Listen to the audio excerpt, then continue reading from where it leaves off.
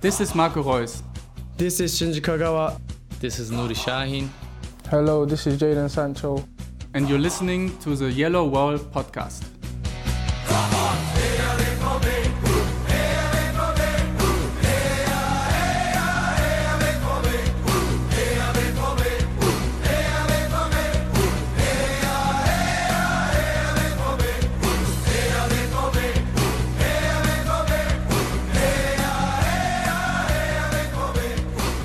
Hello and welcome to episode 466 of the Yellow Wall Pods. I'm your host, Stefan Botzko, and today we'll talk about the scoreless draw away to Heidenheim, and we will preview Friday's game against SC Freiburg. For all that and more, joins me Lars Perlman. Hello Lars, how are you doing?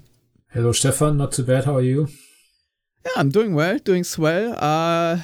Looking forward to discussing a lot of things with you, including, of course, the step forward according to Sebastian Kehl. Not a large step, but also not a step backward, according to the sporting director, with the scoreless draw against Heidenheim. Now, Lars, I obviously don't want to waste a lot of time on this game because it does not deserve much of our time. However, what was that all about, and why does the sporting director have a very interesting sense of reality? I mean, the really interesting part is that I thought Edin Terzic was quite negative, for his standards, because quite often he tends to try to look for positives in even a disappointing game, and this time he didn't really do that. I mean, Terzic, one could argue he threw some players under the bus without naming them, because he talked about players who were basically complaining because of a lack of playing time over the last few weeks and months, getting a chance and not using it. So that will have applied probably to someone like Youssoufa Moukoko, maybe Meunier and a couple of others, Özcan, for example. And then the sporting director turns around and says, well, that wasn't so bad, actually. I mean, I don't really have an explanation. I don't understand the disconnect there. I'm definitely more in Terzic's camp. I think long-time listeners know that my glasses tend to be half empty instead of half full.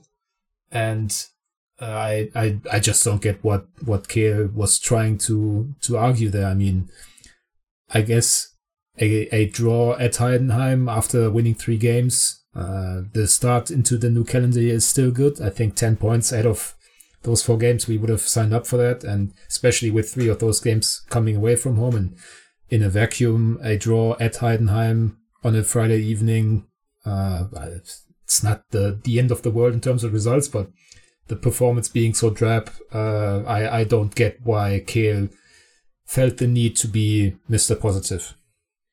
Yeah, neither do I, and I really was scratching my head. I was actually double checking if this quote was even real when I first read it, because I think I read it on like the BVB news blog or so, and sometimes this site gets spoofed where they like turn the L into a large I or something.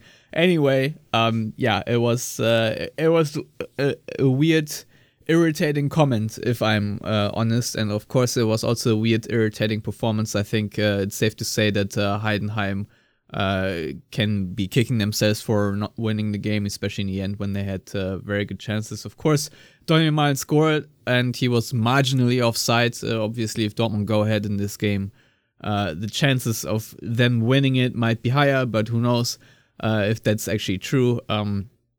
Either way, very uninspiring substitutions toward the end also did not really help matters, whether it was Bensebaini or Ole Pullman or so. Didn't really catalyze anything, to be honest. I once again have to say I think Niklas Süle currently is doing not great when it comes to build-up play. That is very worrying, especially when you have a right back that also doesn't really know how to dribble or pass out of pressure. But Thomas Meunier, I think we can jump to the next topic while your fridge turns on, Lars, has been carted off to Trabzonspor, and Dortmund do not receive a transfer fee, but they are saving 4 million euros of the remaining salary that they otherwise would have had to pay to the Belgian international. Lars, I think Riasson is back in training. Is this a good move for Dortmund, or would they be lacking depth on the right wing position considering how injury prone their fullbacks are? I mean, given the fact that Meunier has started the last 7 Bundesliga games, I am somewhat surprised that they would let him go. But as you alluded to, Riasson is back in team training. He didn't have, the typical Dortmund muscular injury or whatever. It was kind of a freakish accident at the end of the Stuttgart Cup game. So, and he's not known to be particularly injury prone. So there's a reasonable expectation that Riasson can go the rest of the season relatively unhindered. Marius Wolf had some issues with illness in the winter break, which is why he had a bit of catch up to do in terms of being ready to play. But at Heidenheim, I think he played his first 30 or so minutes off the bench, replacing Meunier. So I think those two can be penciled in for the rest of the season. Then if push comes to shove, you can also push Süle out wide. That has happened, and he actually looked quite good there at times already in his Dortmund career. You still have Matteo Murray, who's apparently had another setback of some kind, since the winter break, which was reported, I think, by Ruhrnachrichten. Hasn't really been made public by Dortmund, which, as we said last week, isn't necessarily a surprise.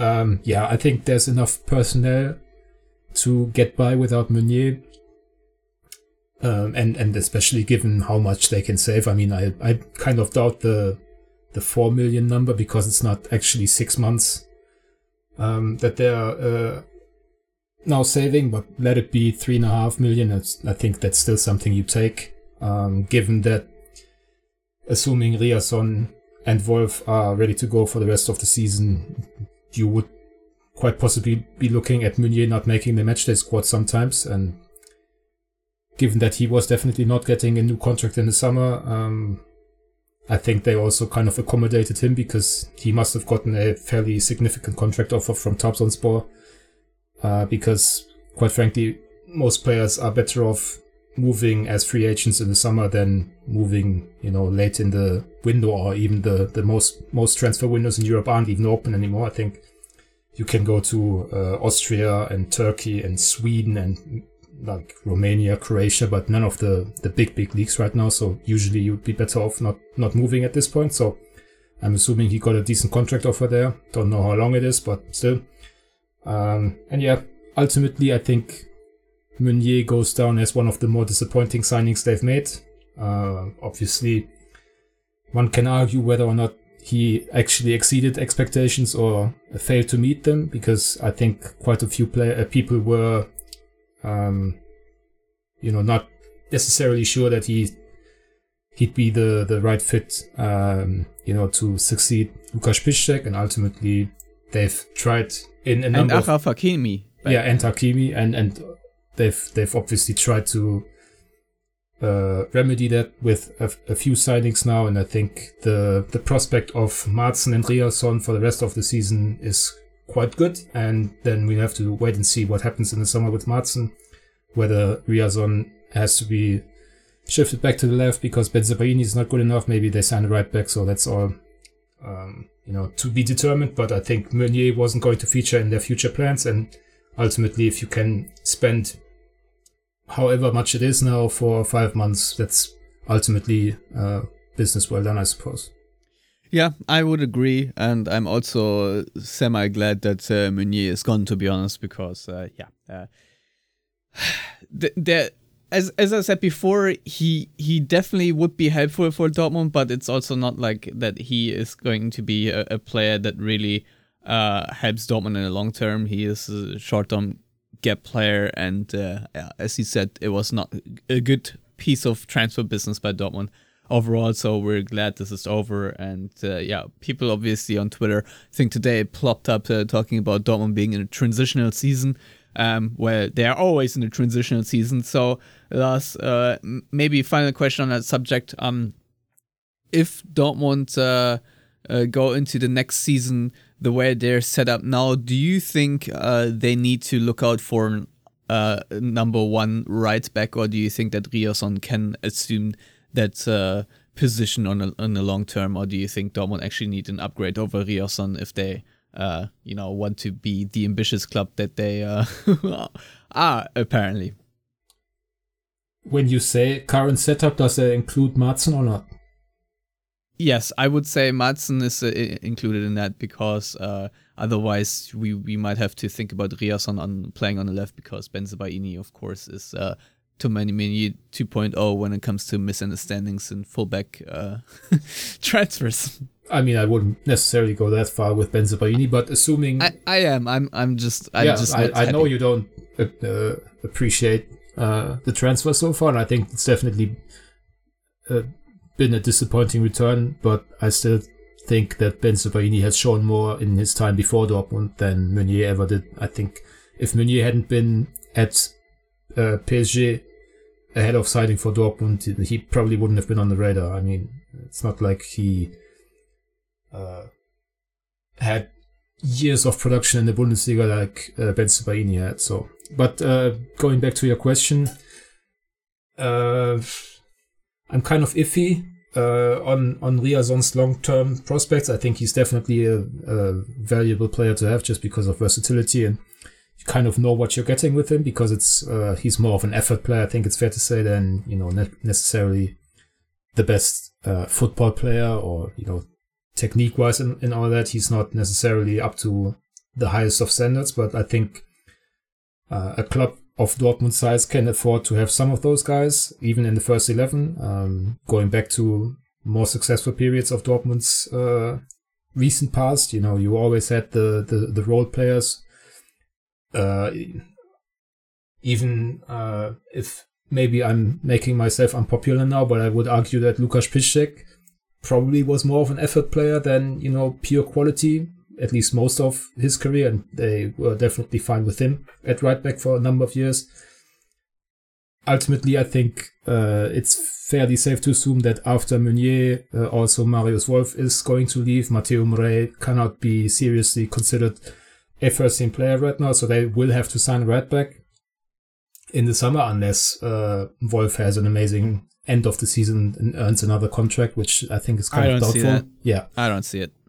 So they will probably have to sign a right back, and I would hope that it's someone with a higher ceiling than Ryerson, perhaps, but also someone that wouldn't be necessarily opposed to being considered the second option going into the season. So ultimately, I would like for them to go for, let's say, a 19, 20-year-old talented player who needs to learn the ropes a bit behind Ryerson, can spell him and maybe overtake him at the end of his first season or a little bit later down the road.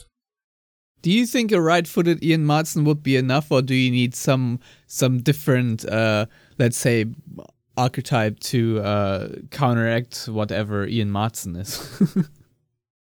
If that makes sense. I mean, I don't necessarily know if any of the big clubs in Europe have two, let's say, ball playing or midfield drifting or whatever fullbacks. I mean, the closest might be Liverpool when Robertson and Alexander-Arnold are playing, but I mean, Robertson hasn't been shifted into midfield as much or ever, I think, whereas Alexander-Arnold is basically a midfielder, especially for England these days.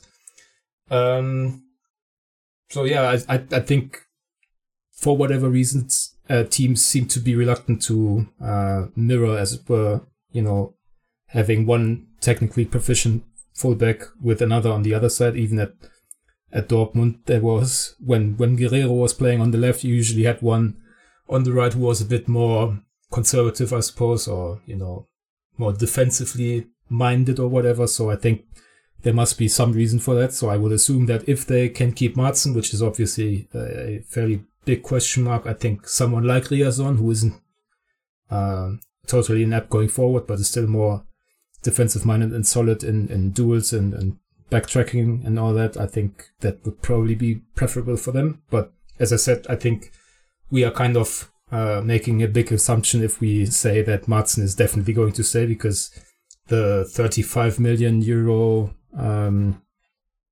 release clause he has in his new Chelsea contract, that is probably going to be a bit rich for Dortmund next summer, considering they will have a number of holes to fill.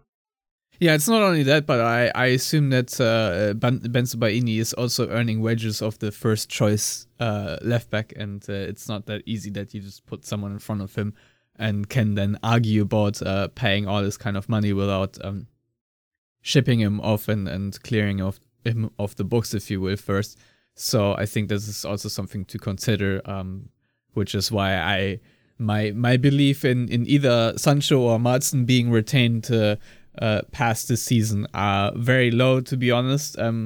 Likewise, Lars, currently Mats Hummels and also Marco Reus, I think, are in negotiations with the club about potential contract renewal. Quick check-in with you. Would you renew both contracts, just one or neither? Well, first of all, Reus, as far as we know, isn't actually in talks or negotiations with them. Only Hummels is. Actually, on Wednesday, the day we are recording this, there was a report that Hummels and his father were meeting with Kehl in Dortmund's offices. Yeah, there was a picture of Hummels' dad too, so I guess that's confirmed. Yeah. Marco Reus' dad did not show up. I don't actually know if I've ever seen Marco Reus' father, now that you mention it. I don't think I have either. No, I think it's fair to say that they want to keep Hummels, but he will decide, and I don't think it's going to come particularly soon, whether to actually keep playing, because he's 35, I think, or going to be 35 at the end of the... No, I'm going to be 30, so he must be 36 at the end of the year, which is an absolute depressing thought. Yeah, there are very few players still older than us on the team. God damn it! So I'm kind of banking on Hummels not wanting to quit. I mean, he got back into the German national team, so he's definitely still got the quality. He was amazing in the Champions League this season.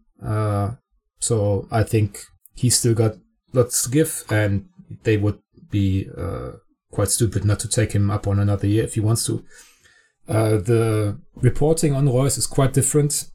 There seems to be a consensus among club reporters and all that he's probably not going to be offered a contract extension outright, because he's on too high wages, apparently blocking the development of younger players who... who? Yeah, I don't necessarily know whom people might be speaking about, especially now that Reyna's gone.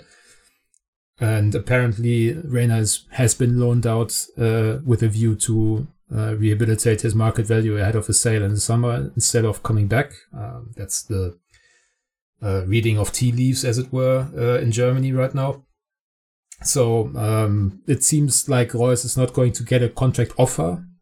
Whether he would take them up on it, I don't know, because I think he's been quite unhappy with both, playing time at times this season, and also all the talks about him, being a rebel inside the locker room, and him being an instigator of internal criticism against Terzic and all that. He's denied the allegations, but I don't know whether he'd be up for another season of that stuff. And all the talk about him is always going to be, former captain, gave up the armband. Is he just coasting towards the end of his career, or is he actually trying to accomplish something great at the end of his career, whatever? So my prediction right now would be that Hummels gets another contract and Reus probably goes to the United States or whatever. Yeah, although I would not be surprised if Hummels also leaves for the MLS at the end of the season. I don't know what his decision-making process is, but I think he's considering it. So we'll see. Either way, I think that would be definitely a new era for Dortmund if those two players leave one way or another, just because they have been such cornerstones for the Black and Yellows for so long. We'll obviously keep an eye on it. Maybe I should also mention, because I didn't do it last episode, that Julian Reikhoff Dortmund's under 19 striker has joined Ajax Amsterdam. So he, I think, joined Dortmund from Ajax, if I'm not mistaken, right? Yeah. Before, and obviously Dortmund had high hopes on him, but the fact that he is now back at Ajax means that things did not work out quite well. And I should also mention that Henry Blanc, who of course moved to Salzburg for a fee between 6 and 7 million, has a buyback clause in his contract for 12 million euros, according to reports. So that of course is good to have for Dortmund if he indeed has a good development over in Austria. And other than that, all I have left to say is that Dortmund play Freiburg on Friday. And after the scoreless draw away to Heidenheim, I'm hoping that this Friday night game will be somewhat more interesting against a team that is somewhat in the middle of the Bundesliga table right now. Freiburg are a team that make it difficult for anyone, I would say, they play, but currently they are not. I don't know. I think they're an okay team. I mean, they're in 7th place with 8 wins and 4 draws and 8 losses. But it just feels like they are somewhere more in the midfield than really in the race for the European spots. If that makes sense. Obviously, they are not far off Frankfurt. They have 28 points, while Frankfurt have 31 points. But I don't know. It just feels quality-wise, there's just such a gulf between Freiburg and Frankfurt. I'm just not seeing Freiburg getting up any higher, even though Frankfurt somehow miraculously lost to 1. FC Köln, which is something I certainly did not predict. But Lars, what can we expect on Friday night from this game? Maybe I should preface this by saying that I think back in team training are Gregor Kobel, Marco Reus, Julian Brandt, and who did I forget? Someone else. Riasson Adeyemi. Riasson. Oh, wow. Adeyemi too. That's good. I don't know if they'll be ready to play already on Friday, but at least there's hope that some players will return and we will have a little bit more depth and creativity in the starting lineup. Anyway, Lars, what can I expect? I mean, the thing is, I would agree with you that Freiburg kind of seem to have a middling squad and middling season, which they will never take for granted because there's no natural law that says SC Freiburg has to be among the top 8 or so clubs in Germany. I think that's still something they will consider an achievement at the end of the year, especially considering they are playing in the Europa League, I think, and I think they also made the eliminatory round before the knockout stages. I don't necessarily remember whom they are facing there, but they're playing Lens. Lens, yeah. Lens. Lens is legendary. Lens I'm just being. I knew I was gonna butcher it. Yeah. Freiburg, I think on the weekend they lost against Stuttgart. They were down 2 goals before I even turned the simulcast on because I was fixing my lunch. And they were already 2 goals down. Then they had Merlin Röhl, kind of a shooting star in midfield, sent off for a stamp, basically. I mean, wasn't deliberate. It was quite unfortunate for the young guy, but he's been suspended for the next 2 games, so he's out against Dortmund. I mean, it feels like Freiburg, we could probably cut in what we said about them the last time they faced at Dortmund, and most of the stuff would still apply because obviously they still have Christian Streich as head coach, and they are always going to be roughly the same team, I would suppose. Someone not easy to push over, good at set pieces from Grifo. They are very well organized because they have so much consistency in all areas of their sporting development. But I don't necessarily remember the last time they really troubled Dortmund in Dortmund. I think the meeting last season, Dortmund came back in the second half and kind of stomped them. It was 5-1 the last 2 games in Dortmund. Yeah. And then 4-0 and then 1-0. Yeah, and the last time they met at Freiburg was very early last season when Dortmund looked to be on their typical early season slump, and then Bino Gittens, Mukoko, and Wolf scored off the bench or something like that, or were involved in goals off the bench. So I think there was a stat for a long time that Christian Streich had never beaten Dortmund, and then he won 2 games in a row or something like that. But I think, as you just now said, the last few games have swung back in Dortmund's favor, and ultimately this is one of them where you know who the opponent is, not only knowing the name, but you know what Freiburg stand for. But if that's a big problem for you at home at this point of the season on the back of a decent start to the calendar year, then you have real issues. And I suppose they do, because we have talked at length in the last few episodes about their build-up play and holes in spaces where you shouldn't have holes. So I'm really looking forward to the return of Brandt or Reus, just because this 2-striker formation does not work for Dortmund in both in an attacking sense and in defensive transitions. So having one of those guys back would already be quite big. Yeah, I would definitely agree with that. Also, I'm not a big guy on the whole 4-4-2 setup. I don't think it really helps Dortmund or caters to their strengths. I also do expect Moukoko being dropped, to be honest, just because of the comments Terzic had and just the way he played against Heidenheim. He looked very out of place, to be honest, and that was just certainly not a good game from him. And I would totally understand if Terzic drops him again after this. So, I'll be honest, I would appreciate if Mats Hummels returns to the starting lineup. He should be fit enough, because Niklas Süle has had too many blunders in recent games that nearly cost Dortmund dearly. And so I think it's time to bring Hummels back. I think Nico Schlotterbeck currently is actually in pretty good form, and considering he's playing against his former team, that should be some extra motivation, as it usually is for a guy like him. So, I do expect Dortmund to win this, if I'm honest, but that doesn't mean, of course, that they will.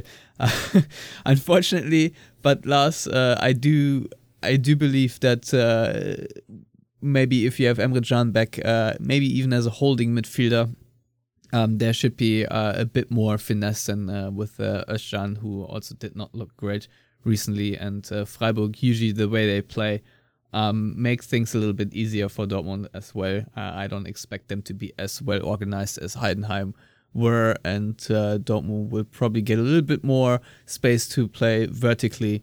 So all in all, it should be a more entertaining game, I hope, than the scoreless draw against Heidenheim. And with that, I think it's pretty much time to end the show. Do you have any final thoughts? Because I need to get out of here soon. I think we would be remiss not to at least mention once how incredibly rare goalless draws for Dortmund are these days in the Bundesliga. That is true. Because the last one was, I think, November, October 2019, so autumn of 2019, which means under Lucien Favre against Schalke before they were relegated the first time, not the second time. And I mean, if time is a flat circle and all that, then that means that Dortmund probably play a goalless draw against Freiburg again, because I doubt it's going to be another 156 or however many games it was from the last goalless draw. Yeah, it's very unlikely. I think on ESPN, Kyle Murray had the stat too at halftime, promising goals, and once I heard the stat, because it was some sort of record-setting stat, I knew this was definitely going to be a scoreless draw. And if she commentators curse, yeah. Yeah, and if she cursed anyone, it was Heidenheim that got cursed, because I don't recall Dortmund being anywhere near really scoring in the second half. So thank you for that. Save Dortmund a point. With that, thank you, Lars. I think it was good to bring that up, since this nice stat or not nice stat, depending on how you want to look at it, famously or infamously now died, since Dortmund had scoreless games, just conceded. So that's not a positive stat necessarily, just an interesting one. So yeah, I hope everyone has a great weekend. As always, thank you for listening, Lars. Thank you very much for lending your expertise. We shall be back with another episode next week between Freiburg and Wolfsburg, and then finally we will also eventually preview the Champions League match against PSV Eindhoven. And until then, have a good time. Goodbye.